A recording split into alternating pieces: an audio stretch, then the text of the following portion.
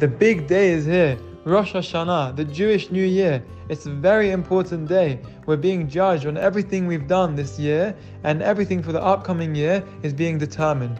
If you look in the Siddur, the main idea of the tefillah we read is to coronate Hashem. We make it clear He is the King, the Master of the universe, and controls everything. Everything that happens is planned and has a purpose. He is Adon Olam, and we are the children of Hashem. Banim atem Hashem Elokechem. If we are the children of the King, it makes us royalty.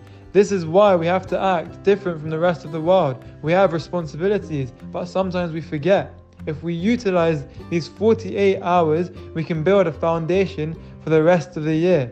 We can think of small ways to refine ourselves, but nothing too big, because if you climb up a ladder but you jump too high, you're going to fall down. And the Vilna Gaon says, one small step at a time. It's a constant process. What can I work on to be a better son in the palace of Hashem? And if we come to Hashem with a plan, He will surely invest. The gates are open. Be a person that Rabim Srichim Lo, a person the community depends on. Maybe clean up the Siddurim after shul, help with the Kiddush, do community service, do volunteering, do something that the community needs.